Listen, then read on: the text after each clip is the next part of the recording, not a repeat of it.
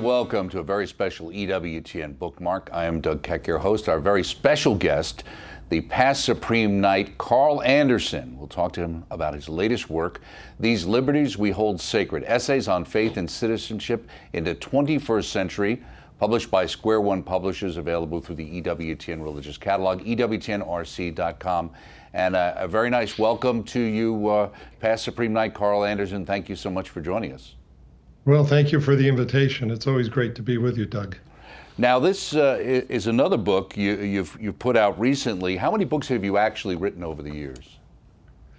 Well, let's see. This is my third, and then I co-authored two others and edited two others. So I guess I'm up to about 7 these days. Okay. Now, this particular book is a series of essays and speeches having to do over the years while you were serving as Supreme Knight, correct?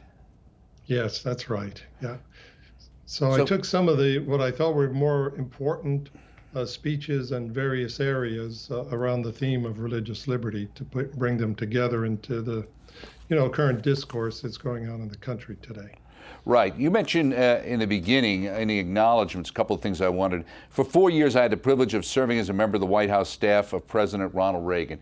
How did that prepare you for your work with the Knights and even to your work in dealing with really a focus on, in some ways, religious liberty here in the United States and basically globally, especially for Christians who are under oppression?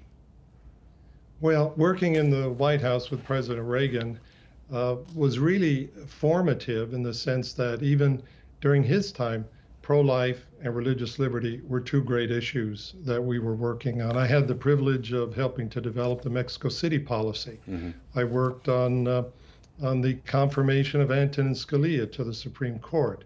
I also worked on the diplomatic recognition of the Vatican and our mm-hmm. first formal ambassador to the Vatican. Mm-hmm. So those ways were really engaged in the great faith and culture issues of the 1980s. Mm-hmm. And that kind of prepared me for how to engage government as an organization, the head of an organization. So I think I learned a lot from President mm-hmm. Reagan. Also learned how to be committed to principle and to have a certain amount of flexibility at the same time. I mean, there was always sort of a criticism of President Reagan that he had a simplistic view of government. Mm-hmm. But when you compared what that meant in terms of the effectiveness of the White House, we all knew what President Reagan's philosophy was.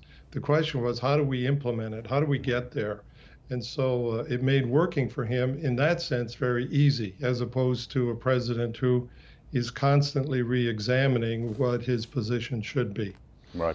In the beginning, in the introduction, you have a quote here from Thomas Jefferson. Can the liberties of a nation be thought secure when we have removed their only firm basis, a conviction in the minds of the people that these liberties are the gifts of God? You go on to say, has the American experiment failed to such an extent that it needs to be radically reconstituted? What say you?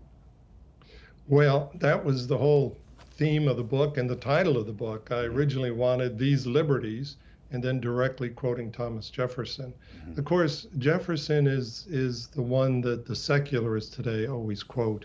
But you see, he was a man who believed in the natural law. He believed that our rights are not the gift of government, they are gifts of the Creator, mm-hmm. and therefore inalienable.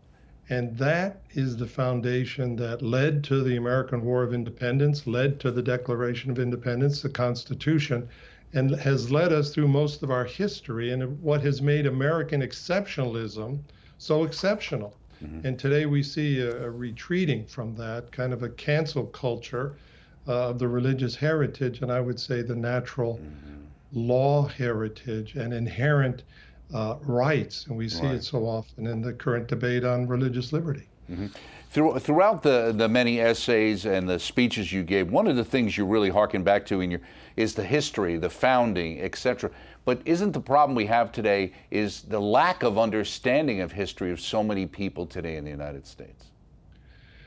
Certainly true. And one of the one of my essays, which is actually my speech to the National Catholic Prayer Breakfast, where I talked about the Martin Luther King Memorial in Washington, D.C. I think there are 16 quotes of Dr. King on that memorial, and none reference God. Now, you have to look pretty hard in the speeches of Martin Luther King to find something that doesn't have the Creator. Can't say free at last, thank God Almighty we're free at last. Can't use that one. There's so many ways in which we have been erasing the religious heritage from our country. It's what Alexander Solzhenitsyn called the amputation of the national memory. And when you do that, you destroy the unity of the nation.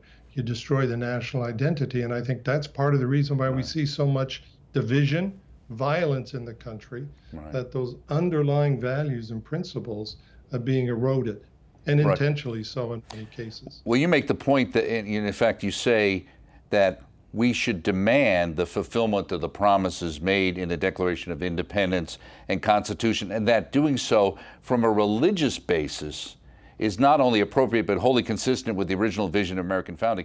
And that's where you get to the stickler point with a lot of these secularists, which is they say, well, I'm all for looking back at the Constitution, but there's a separation of church and state.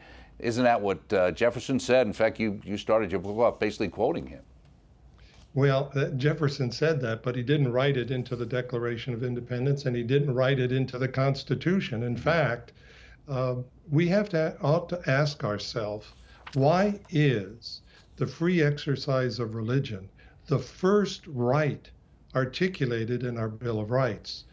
Before freedom of the press, before freedom of speech, before freedom of assembly, to the right to petition your government, the right against self-incrimination, on and on and on. Religious liberty is the first right.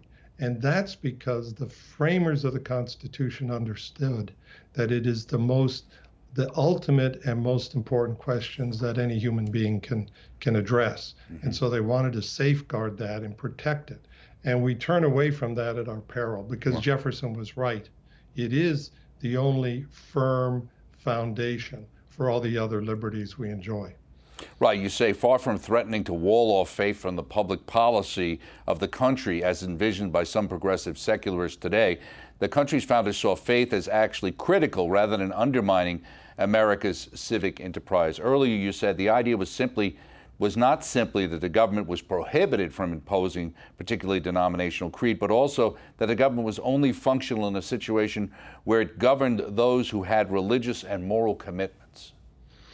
Well, that harkens back to John Adams' famous quote that this Constitution is only prepared for and can be enjoyed by a people of deep religious and moral conviction. So that's part of the very DNA of American heritage and experience. And I think, my experience at the Knights of Columbus with Father McGivney, very important in his approach and the Knights of Columbus approach and Catholic approach in the 19th century, when we came in as an immigrant people, facing great prejudice and bigotry. We could have retreated into a ghetto. Some religious minorities, some ethnic minorities did that. We did not as Catholics, and Father McGivney sort of, with the Knights of Columbus, in a way, led the way. He said, no, we're going to seize our religious liberty. We're going to make a difference in society. We're going to do it on principles of charity, unity, and brotherhood. And if you think about it, those are the kinds of values that bind society together in a humane way. When you turn your back on those, you end up with the kind of division and violence we're seeing today in America. So, very important, we protect what we value. And so it's important that Catholics make an authentic and strong witness in society to bring good values, good works into society. Well, hearkening back to the Massachusetts Knights of Columbus banquet in 1895, the statement was made, "We believe that the better Catholics we are, the better citizens we are also. Inspired by this spirit, we are tolerant of the opinions of others and demand like toleration from others." And that's where you get into this kind of going back to the know-nothings and the Klan attitude, which is that there's only a series of acceptable toleration, so to speak. You need to tolerate what I believe, but I have no reason that I have to tolerate what you believe. How did we end up here? Well, I think we ended up here by losing sight of what the framers of the Constitution knew was so important, and that is the sanctity of conscience and the interaction so that you have a critical discourse that helps you develop a critical conscience and a well-informed conscience. That's what we're seeing. Instead of critical thinking, we're seeing political correctness. So that is really, in many ways, contrary to the fundamental Christian insight of having an authentic relationship and seeking the truth. Now, you say each speech or essay in this book had a path for change in mind, rather than simply being a record related to particular moments in time. Therefore, I invite you to view this book as representing a belief in the promises made by our country's founding documents and a demand that these promises be kept, as you said earlier. Why did you differentiate with the idea of a path versus a record? Well, I use Dr. Reverend Martin Luther King. I already mentioned him once, but I use him as an example in the book of a Christian who actually changes society, looks at a promise made by the framers of our Constitution and the Declaration of Independence that we haven't met that. We haven't fulfilled that promise, but here's a path, a Christian path forward, not a path of violence, not a path of hatred or revenge, but a path, he talked about the courage to love and what a Christian change of society, building a society. Now, I think that has real meaning for Catholics today. We cannot say that Catholics today in America are less empowered than African Americans were in the 1950s, right? And look at the tremendous change they were able to lead the country toward because they were determined, they had great leaders, and they had Christian principles and a Christian path forward. If it had been just violence and hatred and revenge, it would not have built the kind of society that we have today. Right. And that's what I think is a good model for Catholics. We have tremendous things we can offer our society. We have to have the courage and the commitment to move forward in a Catholic Christian way.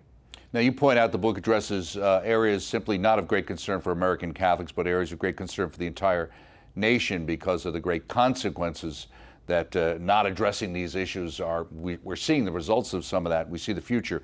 And you break it down into about 5 sections in the book itself. And the first section, as you alluded to earlier, is domestic, religious freedom, conscience, and secularism. And you talk about in one of those particular chapters, one of those talks, the next great awakening. What were you hoping for? Well, I had in mind what really has happened in the Catholic Church and our country since I would say the 1979 visit of St. John Paul II to America, and then the subsequent visits of Pope Benedict and Pope Francis. I was on the Mall in Washington in 1979 when John Paul II stood in front of the nation's capital, and he said, when life is assaulted, threatened before birth, we will stand up and say, that is not right. When the poor are disadvantaged and neglected, we will stand up and defend them. When marriages and the family. And as I listened to him, I said, this is a dramatic change.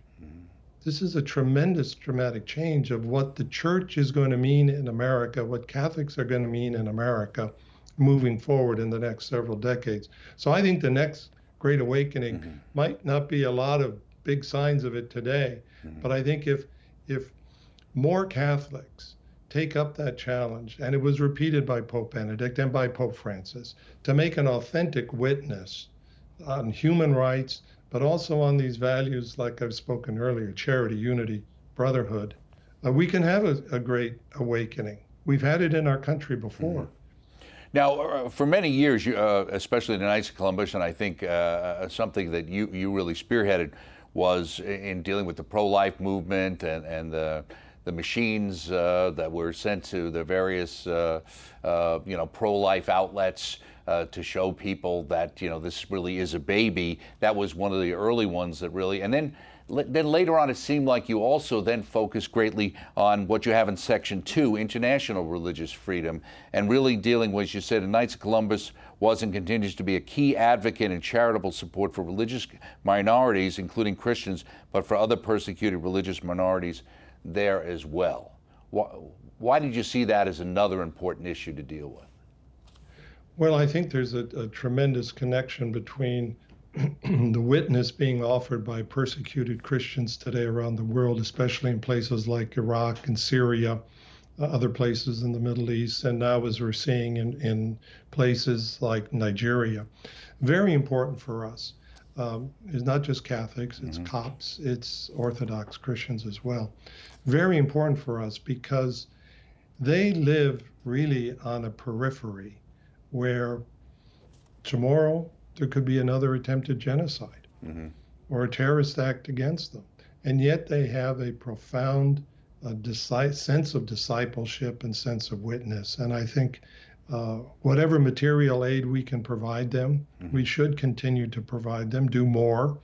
And what they give us is the tremendous value of their witness and an authentic Christianity that is humble, but nonetheless strong.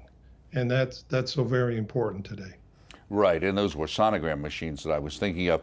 Section 3, respect for life, which also goes into that, but near the end of that you say yourself that the section ends with a discussion of suffering, a factor that contributes to how the quote-unquote throwaway culture defends abortion as a necessity, along with euthanasia, the maltreatment of the elderly, the people with disabilities, and even suicide. And here we are in the COVID period. We look at what happened in the nursing homes. Talk about throwaway culture and the high amount of suicides that happened during the same period. Well, we cannot reject the fundamental insights and the fundamental revelation of Christianity, of the great sanctity of each human being, and not expect that to have dramatic consequences in things like in areas like the treatment of the elderly in nursing homes during the COVID pandemic.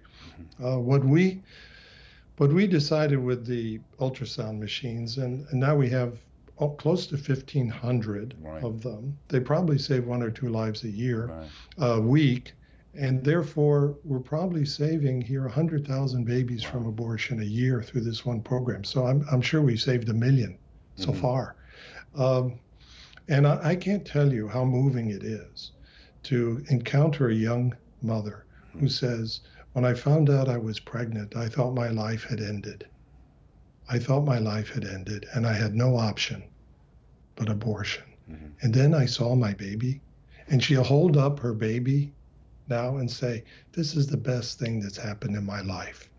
So you see the gift that is, and to help people see the reality of what is actually being done. And that's maybe one of the worst parts of the 50 years of abortion, has been the repeated lies about what abortion really is. And so we help to overcome that by showing women the truth.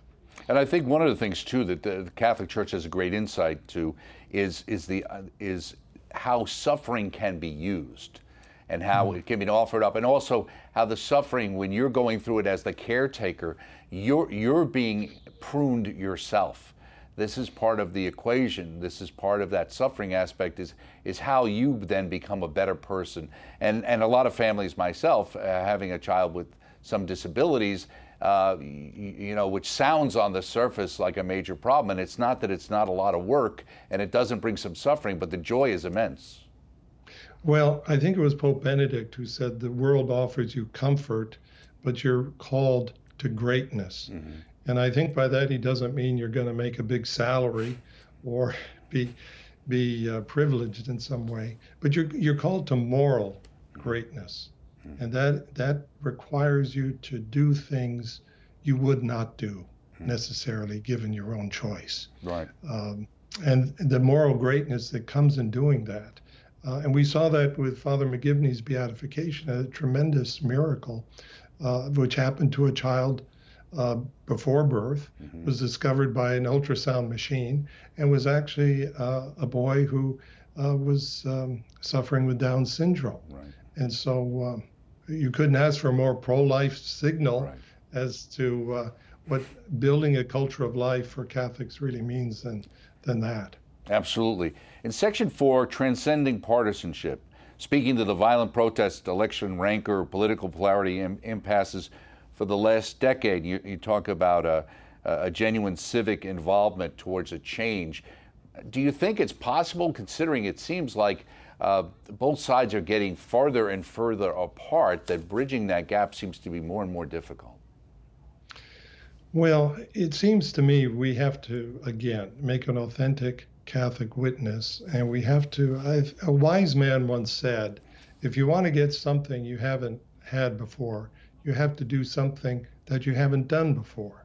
So I think we need to re-examine just how we relate to the various political parties and political candidates, and articulate a Catholic position. And instead of, well, maybe this party's a little bit more on balance Catholic position, or maybe in this election it's this party, articulate what are our real priorities as Catholics, and then say, that's how we're going to vote. And if enough Catholics would do that, okay, maybe this year it's pro-life. Maybe next year or next election it's going to be immigration. But the current situation, we've been working on pro-life for 50 years. We've been working on immigration for almost as long a period of time. Where have we come up with a solution? We should have solved those problems by now.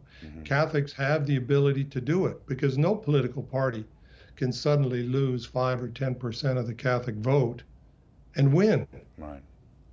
So you go into half a dozen key states and you flip 5 or 10% of the Catholic vote, no political party can stand that. Right. They may scream for one election, they may scream for 2 elections, but what party can consistently lose half a dozen senators, 25, 30 congressmen each election cycle, and continue on that path? They have to change. I think thinking a little bit more differently. Okay, Right. That's why I have an editor for my book. But you know, we need to reassess where we're going in the country and what kind of a contribution we can make as Catholics, and what we really stand for, and what we're going to say we're not going to stand for among various politicians. That doesn't mean you're being overly partisan. It means more, I think you're being prophetic. We have a responsibility to engage with every administration, with every government, but the terms on which we do so ought to be Catholic terms. Right.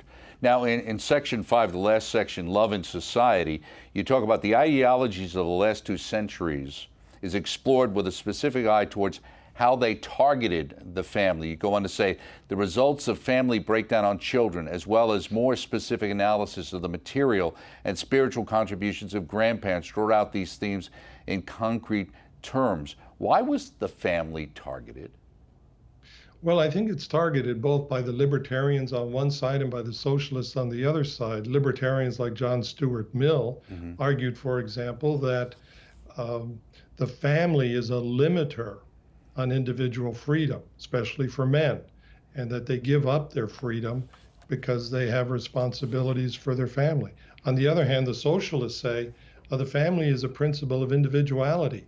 And so if we're going to build the new socialist person, we can't have the individual families giving people independent genetics, environment, heredity, and moral upbringing. So it gets attacked from both sides. And the beauty of the church's teaching is it posits the family, the individual, with all his unrepeatable individuality, but explains how to fulfill that individuality. It requires a community, a communion of persons, which reflects the Trinity, of course, within the family, husband, wife, and children. Right. You say, after calling into question whether liberties could survive, this had to do with Jefferson, in the minds of the people, they were seen as anything but gifts from God. Jefferson noted, Indeed, I tremble for my country when I reflect that God is just and that his justice cannot sleep forever.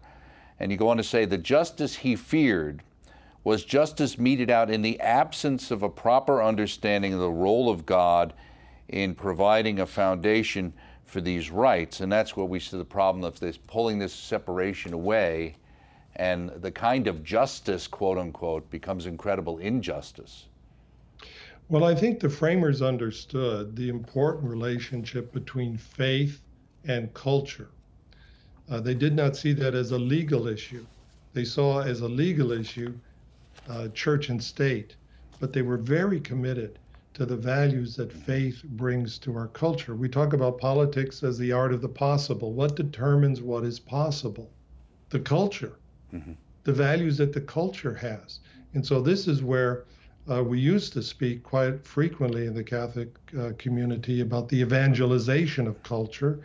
I think too often we've given up on that, but how we bring our values, our faith perspective into the culture is extremely important. And I think the founders realized that, and more of us need to do so today. Just before we go, in the beginning of the book, during your acknowledgments, one of them you mentioned is Andrew Walther. And I wanted to give you a chance to maybe talk a little bit about him. Obviously, he came to be the president of EWTN News and had an untimely death. I just figured maybe to close out, you want to mention a little bit about him. Well, Andrew Walther was a very close associate to me, helped me on a great many projects at the Knights of Columbus, international religious liberty, persecuted Christians being one. I was very sad to see him leave the Knights of Columbus, but very happy that he was moving on to EWTN, because as important as what he did with the Knights, EWTN has a tremendous role to play and responsibility in what we've been talking about, faith and culture. So we sorely miss Andrew, and we just remain united in prayer, and I know he's praying for us. Amen. Well, thank you so much for your time, past Supreme Knight Carl Anderson. Your book, These Liberties We Hold Sacred, Essays on Faith and Citizenship in the 21st Century. A very interesting read, available through the EWTN Religious Catalog, EWTNRC.com. For all things Catholic, I'm Doug Keck. Thank you so much. We'll see you next time right here on Bookmark.